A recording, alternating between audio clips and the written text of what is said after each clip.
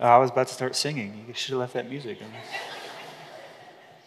Thank you for encouraging us with that song, with the truth of our faithful God who loves us, our faithful Savior who has cleansed us from all unrighteousness through his blood. Please turn your Bibles to 2 Corinthians, if you will, 2 Corinthians. Now, before we get started this morning, I want to talk about the transition back to 2 services. In December, when I was recovering from one of my surgeries, Pastor Tim came up and said, our intention, unless something changes, is to transition back to 2 services on February 18th after Community Sunday. After February 11th, of course, that's the next Sunday. And that has been our intention, and our staff has been working hard to make those plans and to put everything in place to make that happen. However, I believe something has changed, and what that change is frankly my ongoing health concerns. I battle with different struggles most days, and moving back to 2 services would be a very difficult thing for me at this time. This has been a topic of prayer for me in my life, in my family's life, in our ministry staff's life, in our personnel committee, and with our church council as well. And all of them agree that if we're not ready to move back to 2 services at this point, then we need to wait until your body has had more time to heal and to just recover, to get better. I did meet with a doctor this week, and he did share some things with me that maybe will help, and I'm praying that there is an immediate help. But unless we see a significant improvement this week, then friends, we're just not ready. I'm not ready to move back to 2 services on the 18th. I know some of you have been desiring to make that move, and I want to say I'm sorry. I don't want to be the cause for frustration or struggle. I do want to say that as soon as my body is ready, we will make that transition. I do want to say that I'm grateful for the grace that you have extended to me, church. You have been so gracious to my family and to me over the course of this past year. So next week, Community Sunday, if you haven't signed up for the luncheon yet, you got to do that today, okay? But we will very clearly state whether or not we're able to make that transition back yet or not. So you'll know more next week along with the rest of us. I'm praying that we're able to. I'm praying that we're able to because God has made an incredible, significant improvement in my body and in my health this week. We'll see. We'll trust him. 2 Corinthians chapter 1 will be in verses 12 through chapter 2 and verse 4. It was my last semester of college, and as a communications major, I had multiple classes where there were debates or public speaking, but this class was unlike any other of the class that I had. In this class, not only were we assigned difficult topics that we had to defend, controversial topics that we had to defend, we were also assigned hecklers. We were assigned antagonists. Now, there were some rules, but these antagonists were allowed to interrupt us. They were allowed to misconstrue the data. They were allowed to make life very difficult for the person who is actually trying to speak, trying to defend this controversial position. And unlike in today's political scene, we weren't able to call security to come and remove the nuisance from the class. It was a challenging class, but I think it was a beneficial class as well. Well, in a sense, the Apostle Paul had some hecklers, some antagonists at the church there in Corinth. These super apostles, as the Apostle Paul likes to call them, or these false apostles, were stirring up trouble. And Paul was the recipient of so much of this difficult heckling, so much of this difficult misconstruing of the data. Paul was struggling with the church. The relationship was broken because these leaders had been successful in influencing the church away from the Apostle Paul and his authority. They were questioning his integrity because he changed his travel plans and he was accused of being fickle. It seems that some were misconstruing his letters, and they were misconstruing the letters intentionally. They wondered why Paul suffered so much if God was really on his side. They said that he sounded strong in his letters, but then in person he had a weak personality. He was kind of like the Wizard of Oz persona, right? Strong behind the curtain, but then in person just kind of weak. They wondered why he didn't carry around letters of recommendation like some of the other speakers, like some of the other leaders did. They held it against him that he would not take money from the church, but then they questioned his integrity as it came to the collection that he was collecting for the saints, the poor Jewish saints in Jerusalem. They questioned whether what he was really doing with that money. Now, other than that, everything was cool there in Corinth, right? They were just fine with the Apostle Paul. Well, to understand the letter, we need to recognize that Paul here is, in many cases, addressing the critiques that were being charged against him. He was seeking to restore the relationship. He was seeking to restore the brokenness that existed between Paul and the church. And in the passage this morning, Paul is going to address accusations that he lacked integrity because his travel plans changed. Now just think about this. Travel plans change all the time, don't they? Has anyone questioned your integrity because travel plans were changing for you? What this tells us is there's something much bigger going on there at the church in Corinth. There was a spiritual battle taking place that the negativity had so, kind of overflowed into the people that little things were now big deals for so many of the people there. So my goal this morning is to give an overview of the text while drawing out some specific aspects of application. Would you stand as we read together in 2 Corinthians chapter 1, beginning in verse 12 and reading through verse 4 of chapter 2. For our boast is this, the testimony of our conscience, that we behaved in the world with simplicity and godly sincerity, not by earthly wisdom, but by the grace of God, and supremely so toward you. For we are not writing to you anything other than what you read and understand, and I hope you will fully understand, just as you did partially understand us, that on the day of the Lord Jesus you will boast of us as we will boast of you. Because I was sure of this, I wanted to come to you first so that you might have a second experience of grace. I wanted to visit you on my way to Macedonia and come back to you from Macedonia and have you send me on my way to Judea. Was I vacillating when I wanted to do this? Do I make my plans according to the flesh, ready to say yes, yes, and no, no at the same time? As surely as God is faithful, our word to you has not been yes and no. For the Son of God, Jesus Christ, whom we proclaimed among you, Silvanus and Timothy and I, was not yes and no, but in him it is always yes. For the promises of God find their yes in him. That is why it is through him that we utter our amen to God for his glory. And it is God who establishes us with you in Christ and has anointed us and who has put his seal on us and given us a spirit in our hearts as a guarantee. But I call on God to witness against me. It was to spare you that I refrained from coming to Corinth again. Not that we lord it over you in the faith, but we work with you for your joy, for you stand firm in your faith.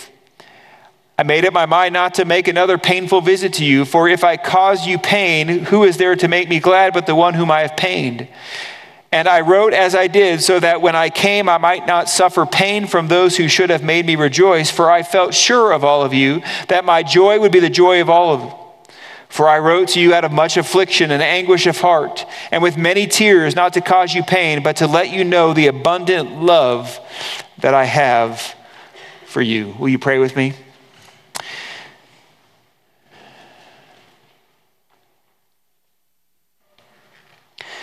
Lord, as we have read your word and as we think about what Paul wrote to this church in crisis, we pray that you would grant us wisdom and understanding, Lord, so that as we look to this, we could make application to our own lives, that we would think seriously about what your word is saying to us today, that we might be changed,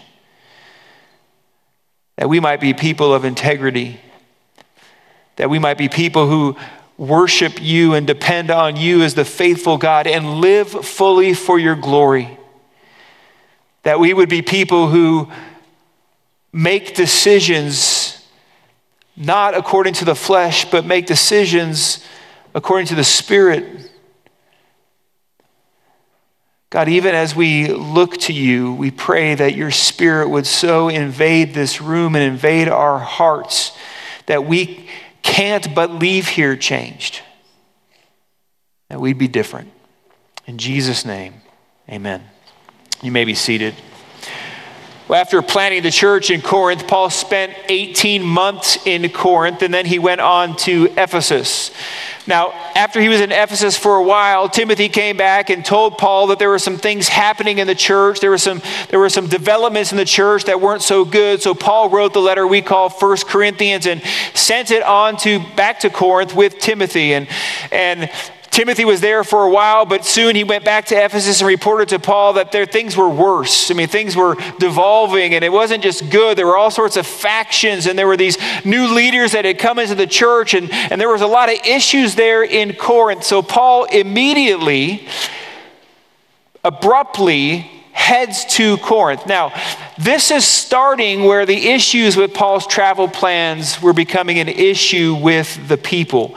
At the end of 1 Corinthians in chapter 16, Paul tells us what his travel plans are going to be, or tells the church what his travel plans are going to be. In chapter 16, beginning in verse 5, he says, "I will visit you after passing through Macedonia, for I intend to pass through Macedonia, and perhaps I will stay with you, even spend the winter, so that you may help me on my journey wherever I go. For I do not want to see you now just in passing. I hope to spend some time with you if the Lord permits, but I will stay in Ephesus until Pentecost, for a wide door of effective work has opened for me, and there are many adversaries." So Paul is telling them what his desire is. He's going to be there for a while till Pentecost, and then he's going to come down through Macedonia to Corinth, and he's probably going to spend the winter in Corinth, and then he's going to go back to Jerusalem. He's going to go back there to the center of it all, and he's going to bring a collection. He's going to bring an offering to the impoverished Christians, the impoverished Jewish Christians who are there living in Jerusalem.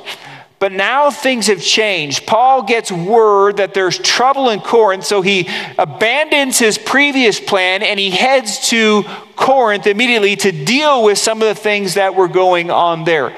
Well, that trip is called the painful visit. It's referred to a few different times in chapter 1, verse 23, and in chapter 2 and verse 1.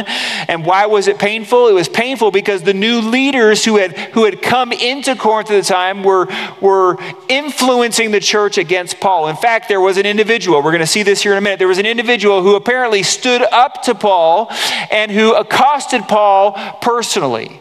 And Paul, knowing and reading the situation, he left there and then went back to Ephesus. There was an issue in Corinth, and it caused Paul to change his travel plans, and now Paul is having to defend his travel plans against the accusations that he was acting with no integrity here. Well, after the painful visit, Paul likely went back to Ephesus then and wrote another letter, a letter called the severe letter or the tearful letter, a letter we don't have today. And he sent it to Corinth with Titus. This letter is referred to in chapter 1 and verse 13 and chapter 2 and verse 3. Well, after delivering this letter to Corinth, Titus eventually caught back up with Paul in Macedonia. This is recorded for us in chapter 7 of 2 Corinthians. And he brings some good news, but there's a lot of time that has passed and Paul doesn't know exactly what is happening. Now listen, all of this context plays an important part in our understanding of the text today. Essentially, as Paul is asserting his trustworthiness in the face of swirling accusations against his integrity. Why? Because his travel plans changed. Now that seems silly to us, but at the church at this time, it wasn't a silly matter. It was the cause for much difficulty because of all the other negativity that was surrounding everything. So in verses 12 through 14, Paul is essentially saying, look, you can trust me. I'm not making my decisions based on earthly wisdom, but I'm making decisions according to the grace of God. In fact, in verse 12, he transitions from the afflictions and the comfort that he's really focused on thus far in the letter to a defense of his ministry, saying, our boast is this, the testimony of our conscience. Now, we hear the term boast and we automatically and immediately assign negative motives to that term, right? We associate with arrogance, we associate with pride, we associate it with conceit, but that's not how Paul is using the term here. He's using the term really in the sense of confidence. Our confidence is this, the testimony of our conscience. And listen, it's not because of who we are, it's not because of our own excellency, it's because of what God has been doing in our lives. It's because of the grace of God. Paul then is boasting in what the Lord has done and what the Lord is doing.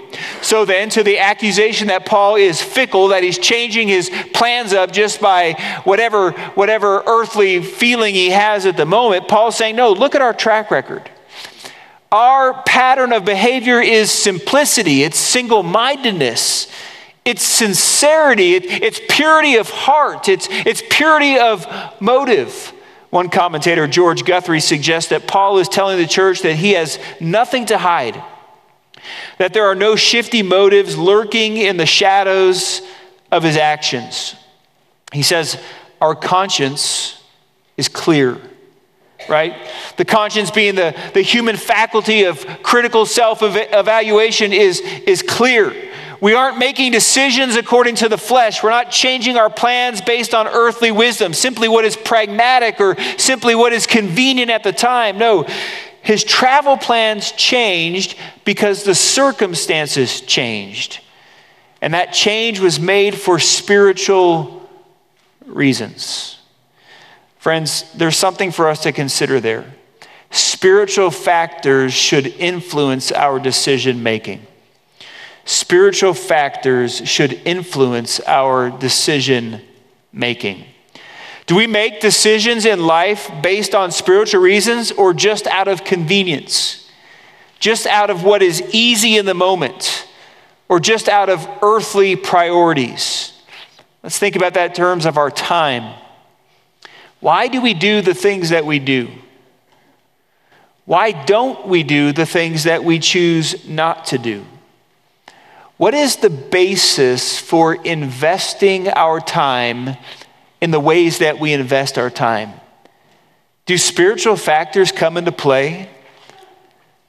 How do spiritual factors come into play? So let's just ask, how are we serving? How are we loving? How are we investing? How are we engaging in the lives of others?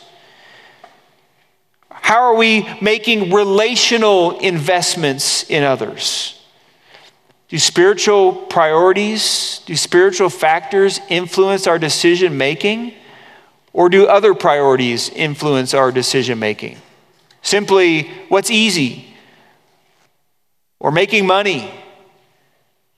Or are we just about ourselves? Or are we about serving and loving in ways that God would call us to do? How about what we do with our money? Are we spiritually motivated, or are we driven by selfish, self-centered motives? Now, I'll just say this.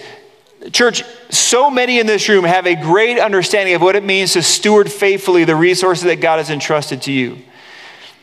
We see that when it comes to our giving in the budget. We see that when it comes to our missions giving. It's amazing. This is a very generous and I believe for the most part a church that understands what it means to steward what God has entrusted to us. But if we just look at statistics, it tells us that there are many people in this church who do not let spiritual factors influence their decision making when it comes to the use of money.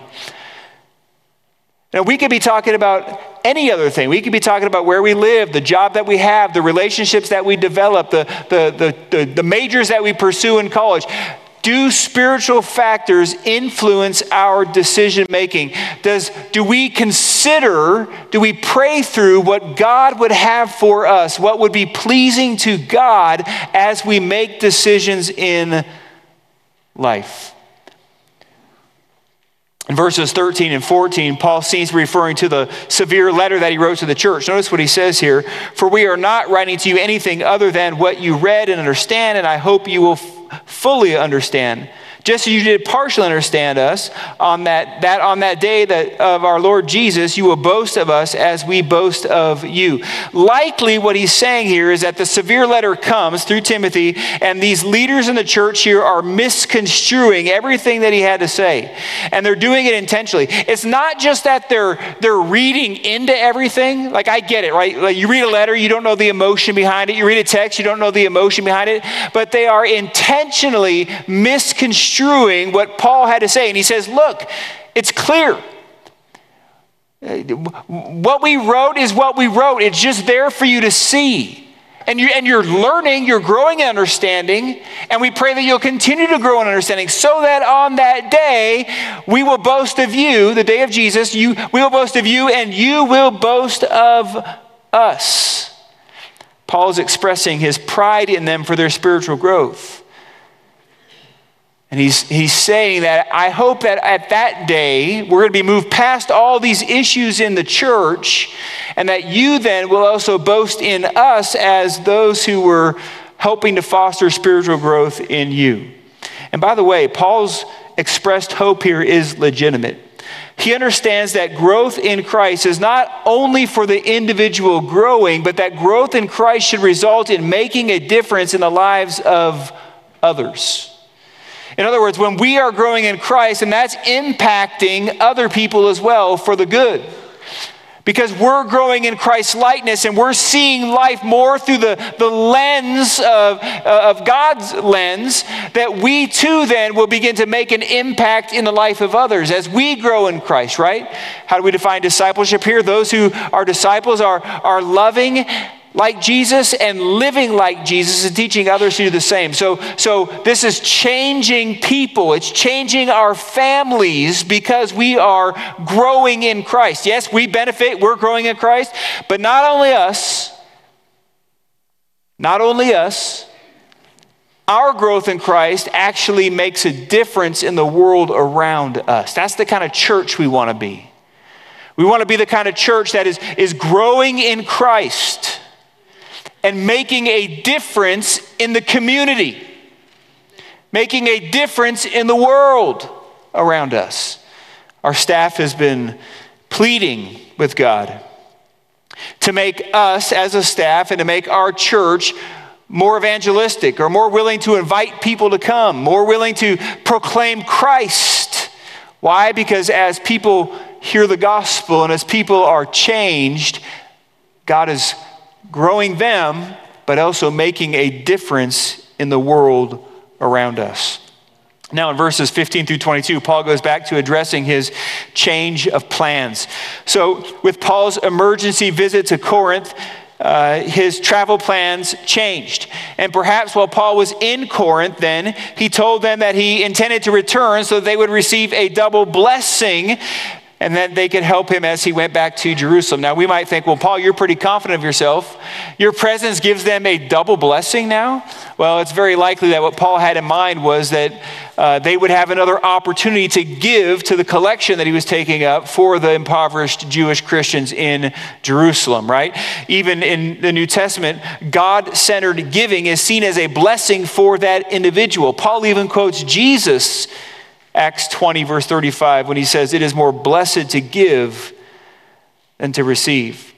But since the painful visit, Paul's travel plans change again. And this led some to question his integrity. So in verse 17, Paul is saying, yes, my plans changed, but it wasn't a fleshly decision. I'm not saying one thing, but meaning another thing. I'm not telling you this, but all along I know that this is what's going to take place, right? So then in verses 18 through 20, Paul bases his own trustworthiness in the trustworthiness of God. Now, it's a difficult argument to follow, but essentially Paul is saying, look, God is faithful. And his faithfulness is seen primarily in Jesus, who is God's great yes to the world. So follow Paul here. He says, since God is faithful, and since I faithfully spoke God's message to you, I faithfully spoke the word of Christ to you, then you should trust my word about the travel plans as well. Said differently, God keeps his promises. All the covenant promises of the Old Testament are fulfilled in Jesus. And if I am God's spokesman and I told you about all these grand promises, then believe me now in these minor issues. That's what he's saying.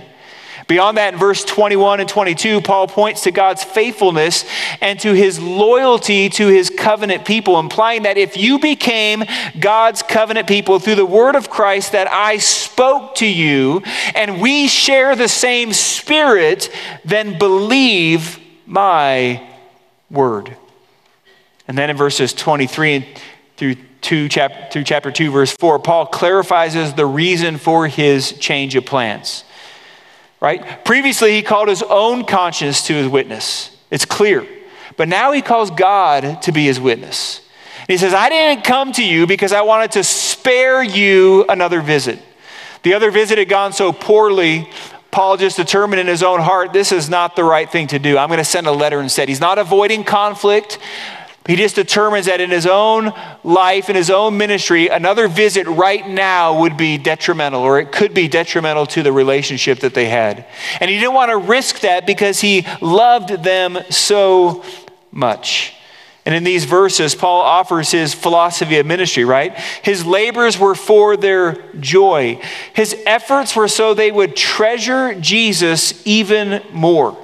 That they would treasure Jesus even more than the fleeting joys of the world.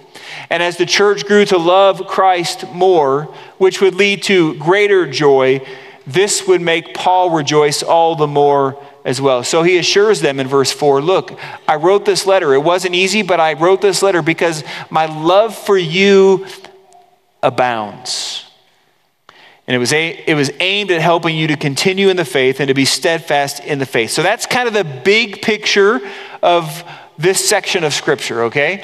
So I want to look at three different things. I want to point out three different aspects of application that we can glean from these verses. First, living with a clear conscience is essential. Living with a clear conscience is essential. The New Testament refers to the conscience on several occasions. In Hebrews chapter 9, we read earlier, the author suggests that the blood of Jesus cleanses the believer's conscience from dead works to serve the living God. On multiple occasions in the New Testament, the conscience is spoken of as being vital to living before God. A clear conscience before God is so important. In Acts chapter 23, in Hebrews chapter 13, and 1 Peter chapter 3, the clear conscience deals with how we live and how we act. In other words, are we living according to what we say we believe? In 1 Timothy chapter 3, we are to have a clear conscience in what we believe. In other words, that it corresponds to truth. In 2 Timothy chapter 1 and in 1 John and chapter 3, we are to worship God, have a clear conscience in the way that we worship God and the way that we relate to God. So here's the question. What makes for a clear conscience? What makes for a clear conscience? Well, living your life in the fear of the Lord. Right? Living your life in the fear of the Lord. As we adopt this mentality that God is over all and that we will live our lives in the fear of the Lord, then we will align our lives accordingly, right? We'll adopt this posture of humility and we'll follow God's will and God's ways. So that's the first thing. We adopt this posture and we live by the fear of the Lord. Secondly, it's being motivated by love in our interactions and our dealings with others, right? So we are motivated by love. Why do we do the things that we do? A clear conscience says that we do them because we love people genuinely, because we love them with all that we are. Love motivated Paul. Even when he had to address sin issues, it was motivated by love because he longed for them to experience the full joy that comes through a relationship with God and living with a clear conscience. And friends, there's no joy if you live not with a clear conscience. There's no joy. Of course, no one is perfect. So thirdly, living with a clear conscience involves confession of sin and repentance. Because none of us are perfect, and we're all going to get it wrong at times. Confession of sin and repentance must be part of our lives. Admitting that we're wrong, admitting when we've sinned, and then amending our ways. Now, friends, a clear conscience or a good conscience is contrasted in the New Testament with an evil conscience or even a defiled conscience. So as you can imagine, such a conscience comes through wrong beliefs, through sinful actions, and through sinful motives, and is characterized by people who are not in the faith. So a clear conscience then is essential for you as a believer. In your workplace, in your relationships, in every aspect of your life, we are called to live with a clear conscience because we believe the right things about God and we live according to the way that we believe. And this then leads to integrity, and that leads to a life of joy before the Savior. Second, trust God because he is faithful. Trust God because he is faithful. In the middle of his defense of his own integrity, and he gives an explanation of his change in travel plans, he begins this theological discussion about the faithfulness of God. The argument's difficult to follow, right? I mean, he's saying, because God is faithful and I speak for God, then you should be trusting me as well. The connection may not be obvious at first, but what is obvious from this text is that God's faithfulness is clearly seen in the person and the work of Jesus Christ. Every promise of God is yes in Christ.